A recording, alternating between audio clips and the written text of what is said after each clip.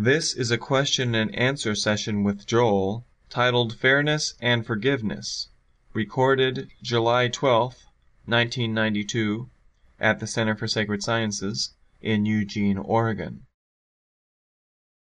So, any questions? Or if you want to still talk about meditation, let's talk about meditation. Carlos Castaneda talked about once about lines from the Hara, the Tanden. Talked about, I'm sorry, what? About lines. Lines. Lines from the Hara or Tanden. I was thinking about reference to meditation. Is that? Are you talking about the Hara, the Japanese idea of a center? Is that? Yeah. Right. Well, again, different traditions have different psycho-spiritual anatomies, you might say. Hara is a Japanese one. I don't know much about it, but that's a center. I believe it's located in the stomach.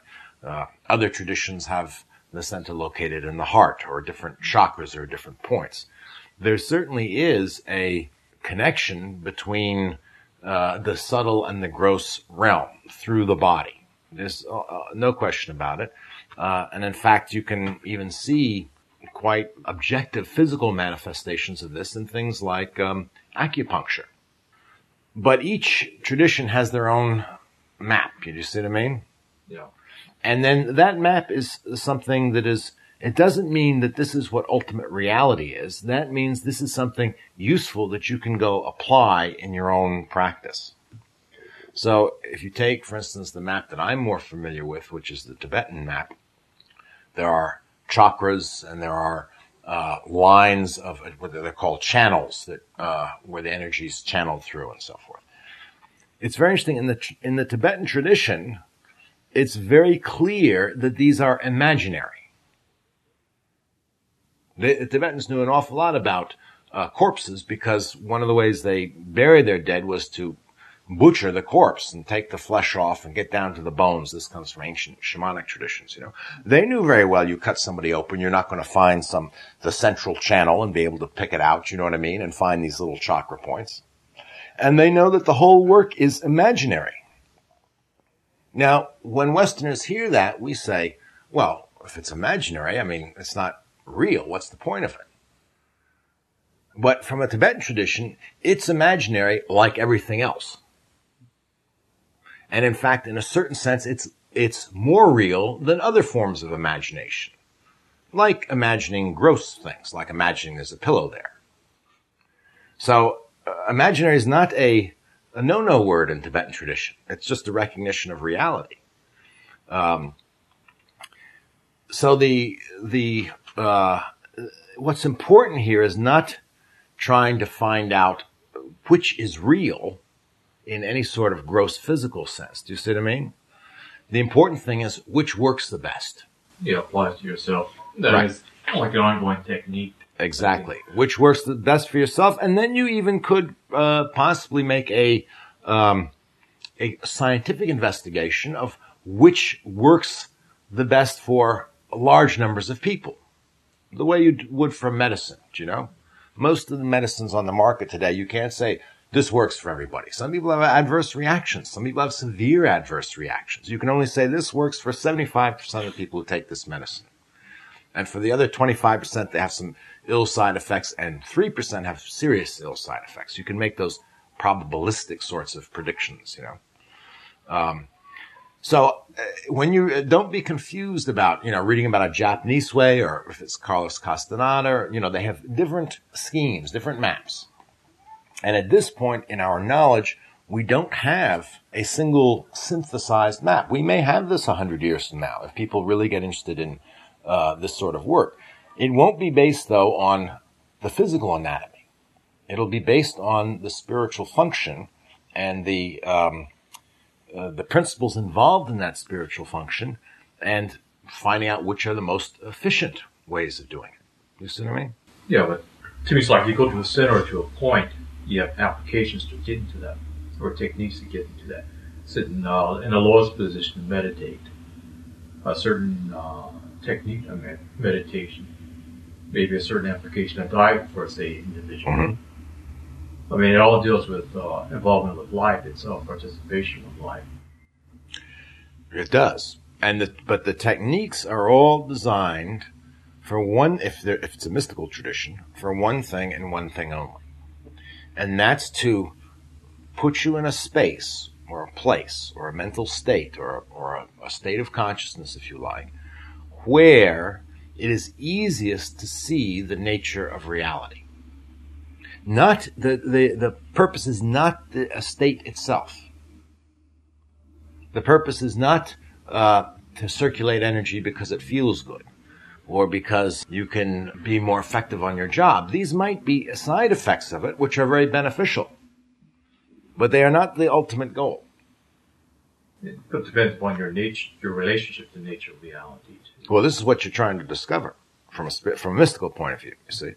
From a mystical point of view, you don't presume to know your relationship to reality, the nature of your relationship to reality. To me, then life would stop, and life doesn't stop in that sense. It's always ongoing. Certainly. It's like a mystery story, do you see? It's ongoing because there's a mystery. It's like, to me, like energy always changes. It does. But the difference is, if you start with an answer, you know what reality is about, and then you try to use all these techniques to benefit yourself or to make things work in a certain way. You're missing the mystical point. You may have applications for this in medicine or whatnot. You set more limited goals, but from the mystical point of view, the whole question is you don't know what reality is about, and these techniques are to help you see for yourself what reality is about. This is what makes these techniques the difference when they're used in a mystical tradition as opposed to when they're used in a therapeutic tradition.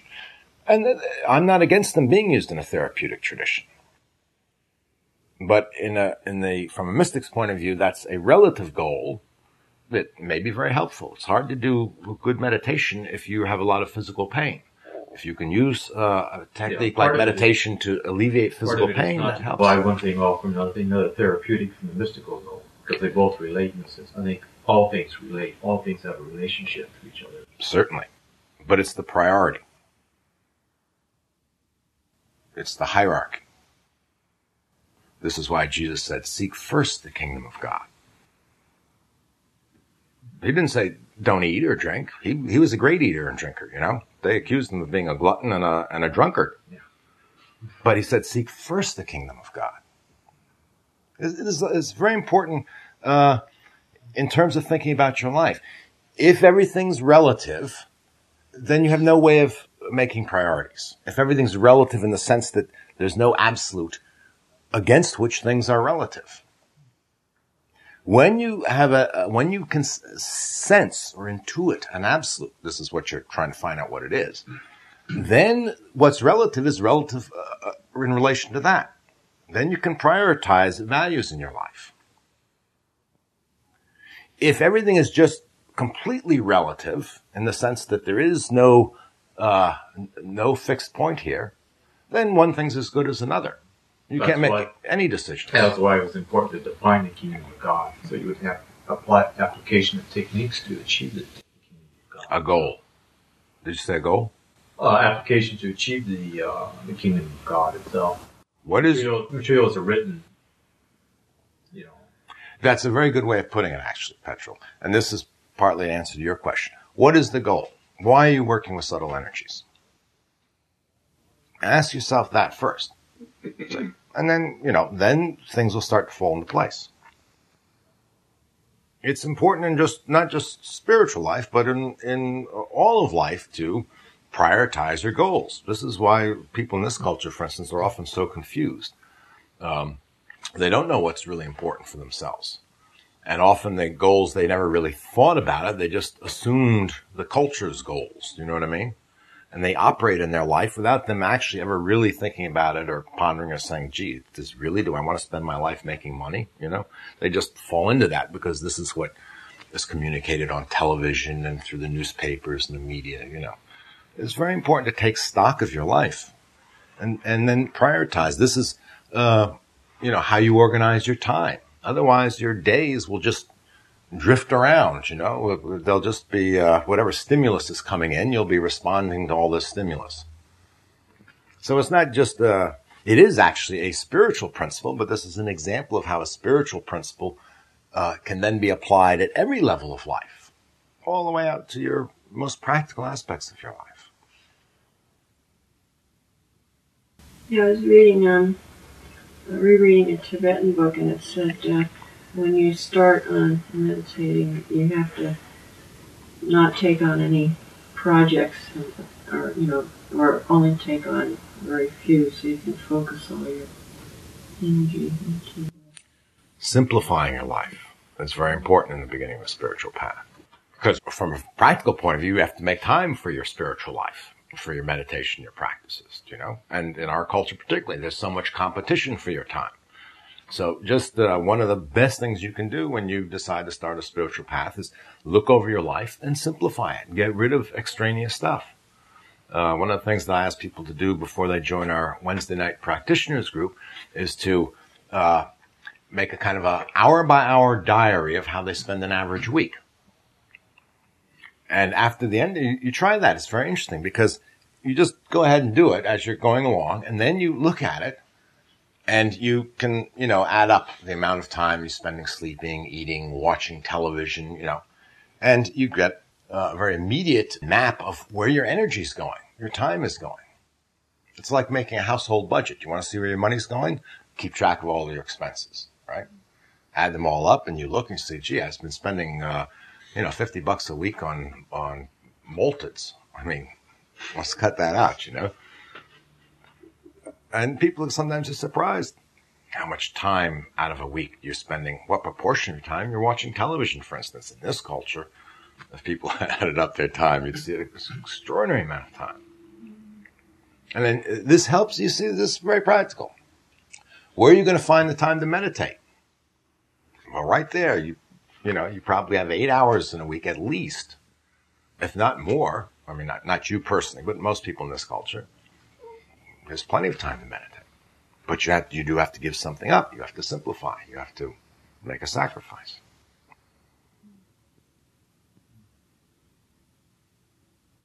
But then you can be mindful while you're doing stuff too. Is that a form of meditation? It certainly is. And if you can be perfectly mindful without bothering to go through formal meditation, don't go through formal meditation. Make sure that you're really perfectly mindful. This is the point about formal meditation. It's a training in order to be mindful. See, you could look at the whole spiritual path from a mystical point of view this way. There's one instruction. There's just one instruction. Realize reality. Realize the true nature of things. Realize God. Realize who you really are. That's the only really real instruction. And then people say, well, but how? And then the techniques start coming in to help you do just that, right? So somebody says, I'm sitting here, I don't realize. What's the problem? Well, one of the problems is that you're seeing the world through an imaginary kaleidoscope of thought that's breaking the world up into all these things. So how are you going to subdue thought? Well, you try to walk through life and not think about things, or at least not have the thought at the center of your focus. You're not looking through the lens of thought. You find that's very difficult to do. Okay, why don't you try this? Take some other object other than thought, like your breath, and focus on that. You see what I mean? Do you see how I'm saying? The one instruction is so vast and broad, and when you actually try to carry it out, the other instructions are come into play to help you do that, and they get more and more specific. But they're related to exactly the trouble you're having. So if your mind is very busy, meditating on the breath or some object, a mantra, helps to calm the mind. So that now you can go out and walk through life without seeing it all just through this lens of thought. So that you can get back to the real instruction, if you like. Do you see what I mean? Another example of this would be more practical kind of thing is, let's say you wanted to be a runner. You wanted to run, the 4-minute mile. And you get out there and you start to run, and the first thing you realize is your ankles are very weak. So before you keep running, you have to go and work out some special exercises to strengthen your ankles. And then you go back to running. You see? Then you find out, you're getting winded very quickly. So you realize, that's because I'm smoking. So now you have to give up smoking. These things aren't directly, what does working on your ankles have to do with running a 4-minute mile? It's not directly related to, but you have to have strong ankles in order to be able to run, and you have to be able to run if you're going to run a 4-minute mile. This is how all the techniques and practices, meditation, and everything else fit into a spiritual path.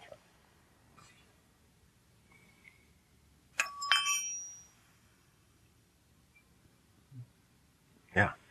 Well, speaking of going from the general to the more specific, I'm going to ask a more specific question, I think. One of the main practices on the path seems to be the practice of selflessness, and our discussion Wednesday night was very good as far as how that relates to money and stuff like that. I'm curious about the issue of fairness, an attachment to fairness. I think it's the Dhammapada that says, he cheated me, he abused me, so on. This is the source of suffering. This thought is the source of suffering. And in my own life, I find a real attachment and suffering to the idea of fairness, and when it doesn't feel like something's fair. What can you tell me about dealing with that from a spiritual perspective? I'll just repeat what the Dhammapada says. I'm not getting it exactly right, but it's something like, he who cherishes or cultivates thoughts like, he abused me, he mistreated me, he did me wrong, suffers. And then it's very interesting. It says, he who releases thoughts like, he abused me, he mistreated me, he did me wrong, tends towards happiness. Now, the key word there is release. This goes back to what we were saying before. Before you can release a thought like, I've been abused, I've been mistreated, you have to recognize that you are having this thought. So you have to be very mindful and attentive. Because most of our lives we go through, and we get into a situation where we're treated unfairly, and we're not really mindful of what's going on in our minds. These thoughts are running through our minds. They're clouding our mood. Do you know what I mean? They're causing the suffering, but we're only half aware of it. So if you take a teaching like that, then you want to try it out, see if it works. And you become very mindful. And then the next time you are in a situation where you feel like you've been abused or mistreated or done wrong, notice very specifically the thoughts there. Oh, so-and-so is, the banks cheated me and they're asking too much interest, or, you see what I mean? Notice that this is actually a thought. Watch that thought.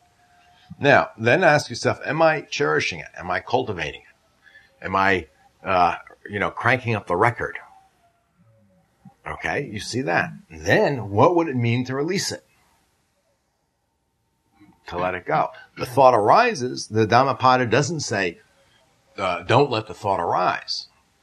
The difference isn't whether the thought arises or not. The difference is, are you attached to it? Are you clinging to it? Are you owning it? Are you saying, yes, I have a right to feel this way? Or are you releasing it?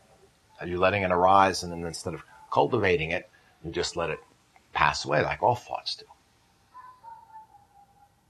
So this is the practice. And then you see, when you let it go, you see that you feel happier. You prove it by your own experience. I've experienced that, and that's very true what you say.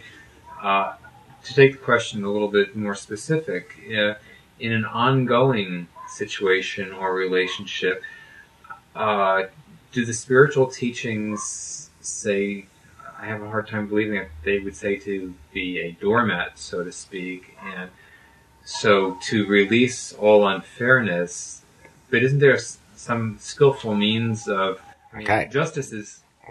Very good. Notice that the thought is, that very specifically in the Dhammapada, the thought that causes suffering is that he abused me, he mistreated me, he done me wrong. That's the if you really look at it, it's the me, the I in there that you're hanging on to, and that's what's causing the suffering. Now, you can uphold a justice in the name of justice, not for yourself. And I'll give you a very good example of this, true story. Spinoza was a very mystical Jewish philosopher, or he came from a Jewish background in the, 16th century, 17th century. He was, as a young man, developing his philosophy, and it was very unorthodox. And he lived in this Jewish ghetto in Holland, I think it was. And his own community was very upset with his teachings and his writings and so forth. And he had a lot of conflict with them, and they finally disowned him. And in the process, his parents died, and they left him a substantial amount of money, inheritance, as well as, I think it was his daughter, his sister. And there may have been some other relatives there. And his sister wanted all the money. She took it all, and she wouldn't give him any. And so he sued her. He took her to court. And he won. And he won, and then he gave her his half of the inheritance. Now, why did he bother to go through all that? He didn't want the money to begin with. But he wanted to uphold the principle of justice. It wasn't for himself. Do you see what I mean? He didn't actually gain anything out of it. But he thought it was very important that justice be done. The key in here is there's no suffering if if it's not done for selfish reasons. The outcome doesn't matter to him. If the court had decided against him, he tried to uphold justice. You see what I mean? He doesn't have any personal attachment to the reward of his action. The action is for the universe. It's for all people. So when you talk about upholding justice, you have to be there's an old saying, virtue is its own reward. You're doing it not so I can get justice. You're doing it so that justice will prevail in the world. So if you lose a round, you've lost a round. You haven't lost a round. You see what I mean? A round has been lost, but you've done the best that you could. That's all that's ever required of you, in a selfless way.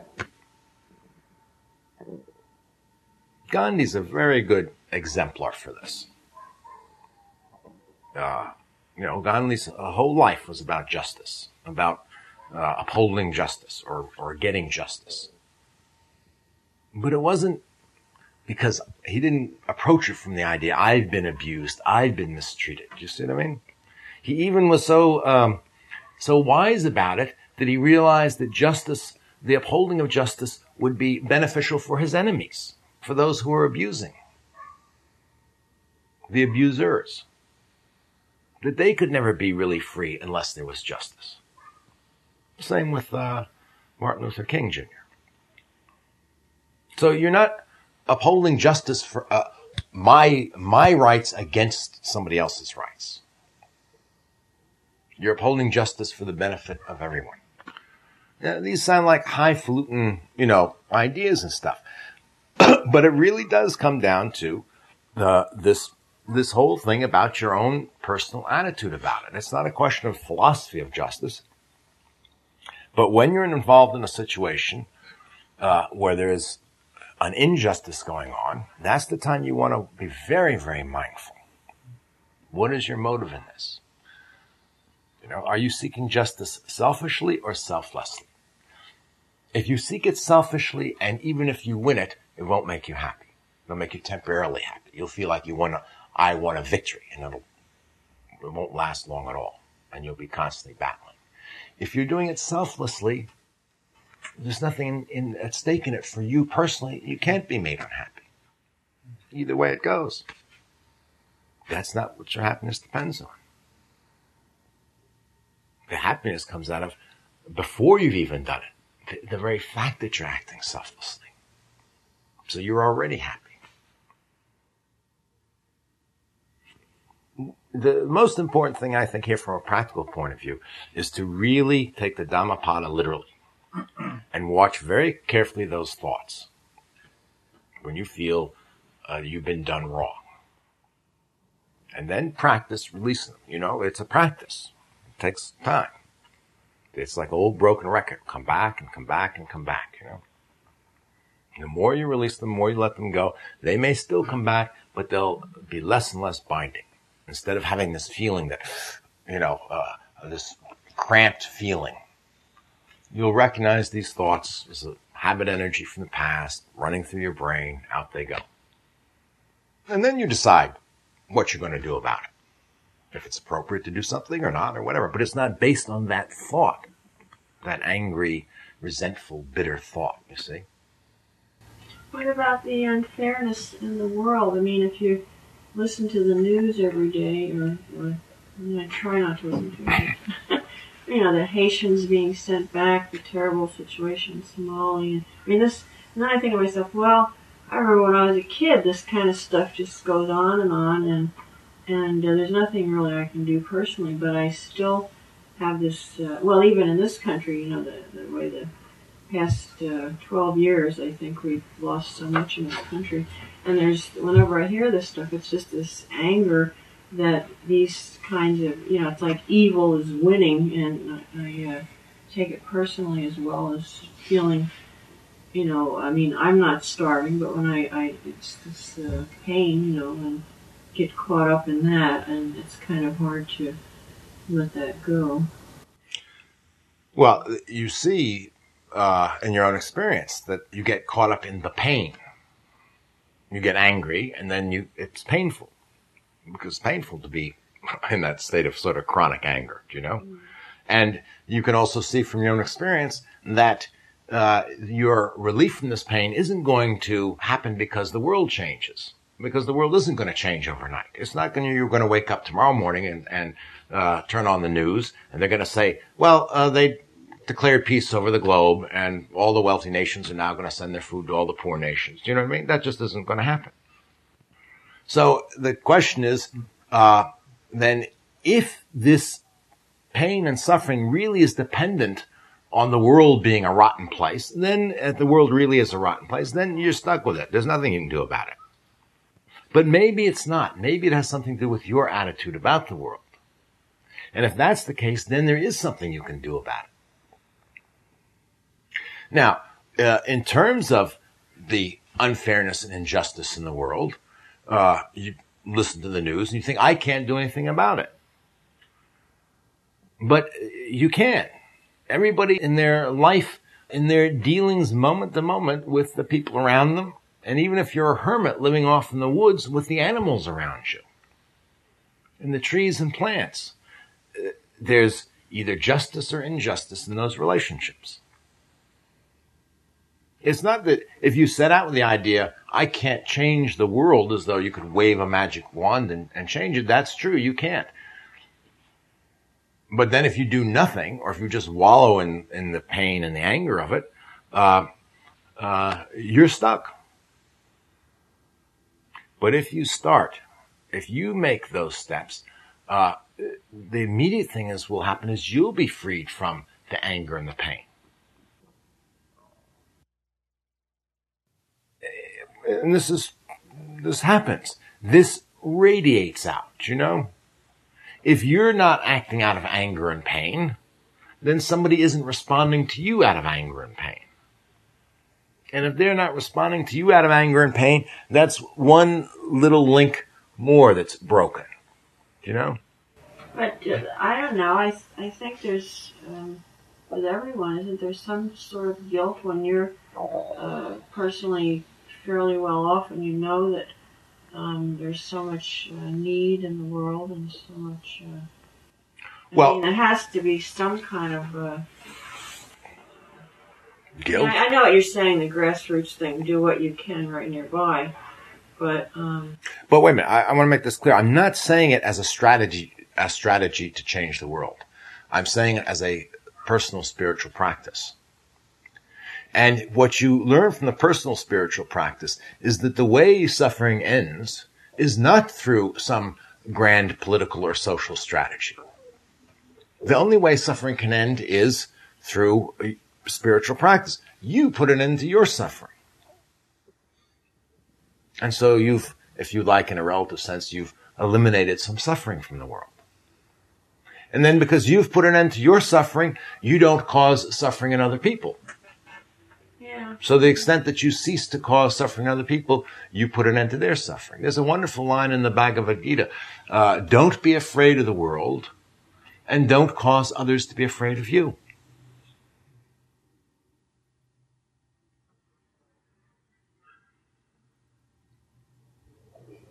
It's a delusion to think that you can put an end to suffering through just purely social and political action. And so naturally people involved in social and political action are very frustrated. It doesn't work. And it makes them angrier and bitter, more bitter. Social and political action can be auxiliaries to spiritual practice. This again, as we were talking about earlier, where's the priority? You're putting the cart before the horse. So you can really discover the secret of suffering and how to end it in your own experience. Then you're in a position to start teaching others. I'll never be in that position. How do you know? How do you know? Well, I have a lot of doubt. That's one of the things. Doubt's very healthy. But if you don't, At least doubt that statement. That's an awful, absolute sort of statement to make. I'll never be in that position. If you have a lot of doubt, use your doubt. Be skeptical of that sort of pessimism. Maybe you won't, maybe you will, but why take this absolute attitude in the beginning? See for yourself. Try it. Doubt's a double-edged sword, you know. Doubt is very healthy on a spiritual path as long as you use it to undercut any sort of presumption that you hold absolutely cling to. It's very destructive if you use it just as an excuse not to do practices, not to try anything. Do you know what I mean? If you come from a cynical point of view and you hold on to your cynicism and you use doubt to dismiss everything else.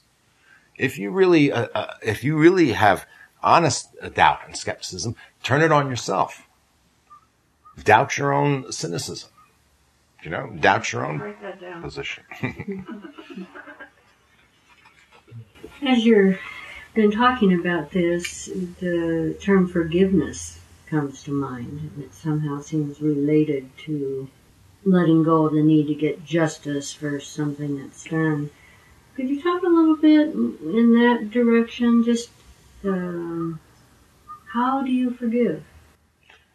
This is very interesting because this is exactly the same teaching as the Dhammapada. This is Jesus' version of that teaching, the Dhammapada.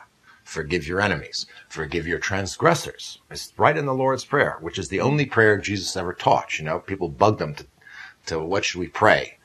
And he wasn't all that enthusiastic about prayer, but he said, well, if you got to have a prayer, try this one, you know?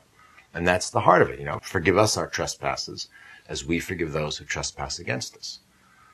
This is the exact same thing as the Dhammapada, you see.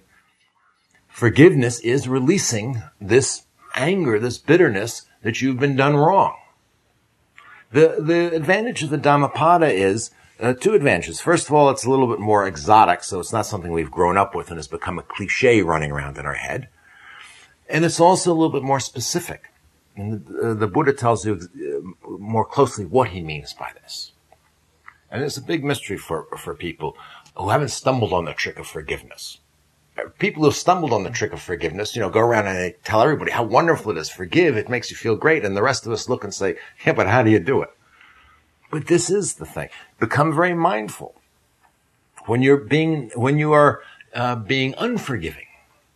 And you will notice this, not just sort of a general, vague sort of thing, you know.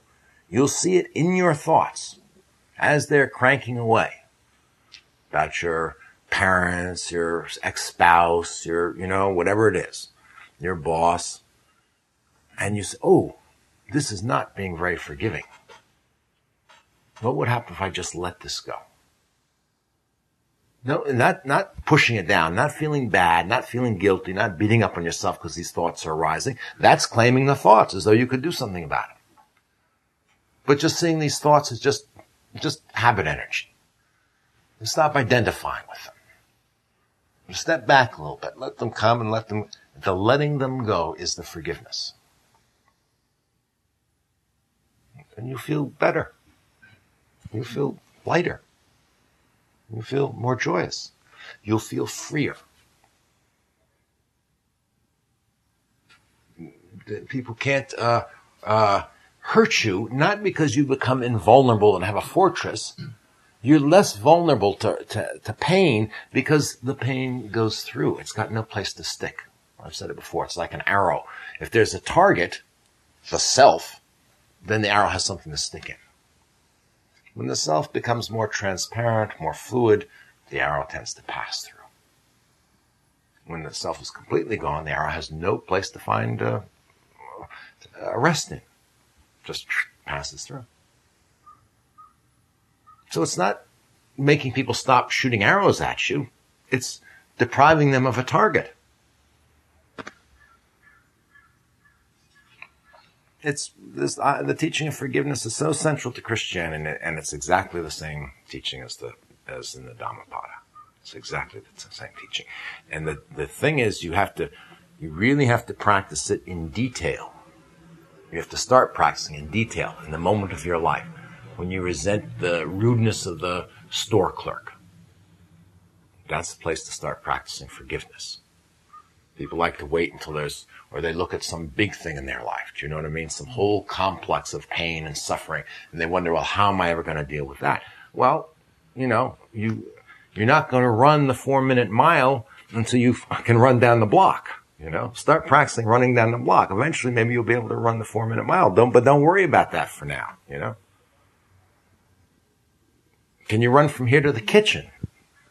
All right, you can run from here to the kitchen. Maybe you can run from here to across the street, It's really, it's in and this is where you see that the practice works. In the little detail of it. When you're, driving home from the store and you see your mind clinging and cherishing those thoughts that, oh, that clerk was rude to me and insulted me. You know what I mean? And you say, wait a minute. Or am I doing what the Buddha said? No wonder I'm suffering here. Is this true? I've released these thoughts, I forgive that person. That person knows not what they do. Isn't that also where the mindfulness comes in? You're mindful of that, and then you start being mindful of the way the sunlight hits the leaves and the way the breeze is blowing, and there it goes. Sure. We all know how attention works from meditating. And how it gets trapped and wrapped up in things. Well, if your attention is totally absorbed by your replaying, instant replay in your mind over and over again, tapes about how you were abused and hurt, how can you have any beauty and joy? It's almost a mechanical kind of thing, You have to free up that energy, as we talked about before, if you like, the energy of attention. You have to detach it. You have to get it free. Then it's open. Then it becomes spacious and open. And all this stuff is there. It's not that you're generating joy. It's there to be had.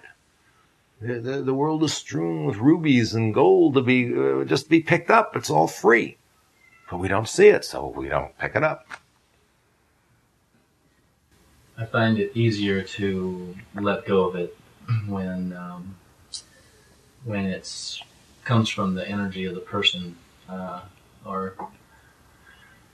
guess I mean to say that if there's no truth to it, whereas if there's a truth to there, say if it's a heavier criticism than they need to put upon me, if there's truth in it, even if it's presented poorly or harshly, then it's really difficult because they're kind of like pushing your buttons. And yet they're doing you a favor. At least they're giving you feedback. Oh, okay. Now you're talking about criticism. That's a specific form of, yes, you're right. This is more complicated, but this is exactly the attitude to take.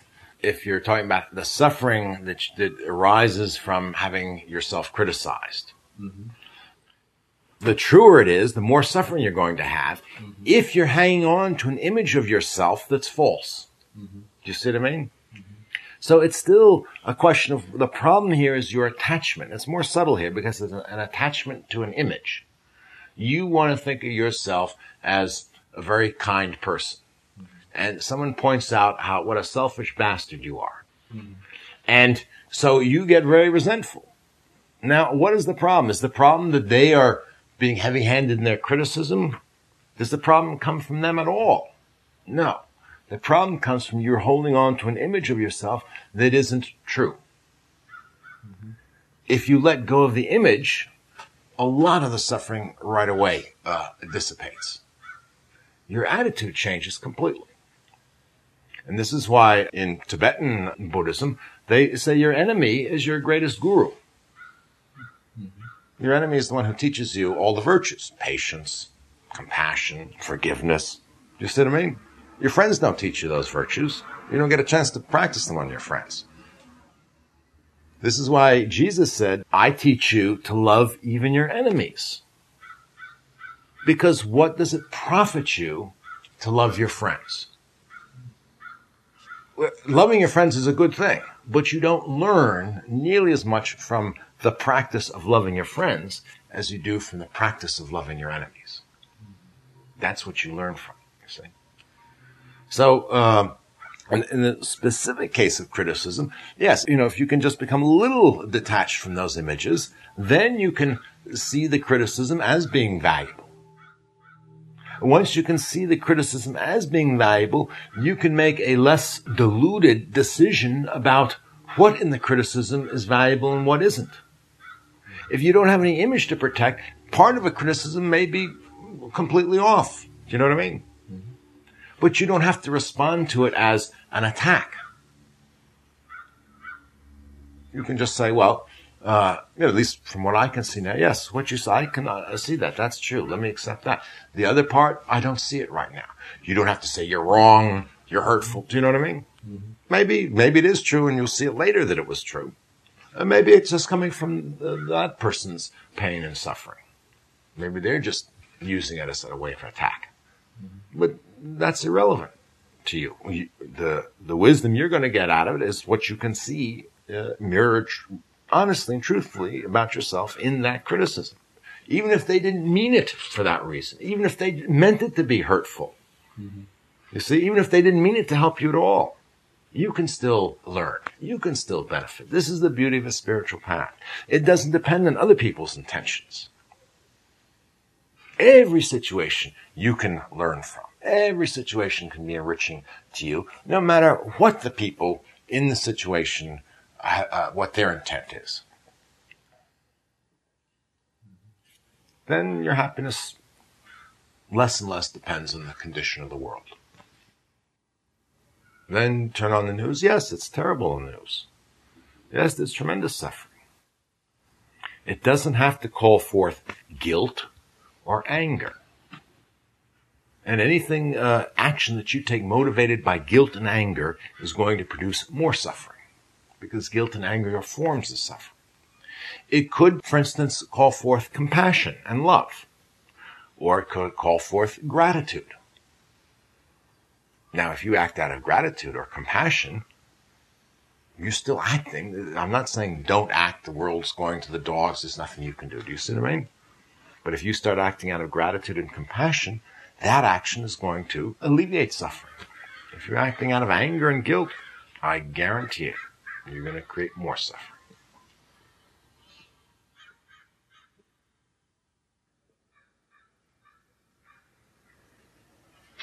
Okay, shall we bring the morning to a close? We have today hot water.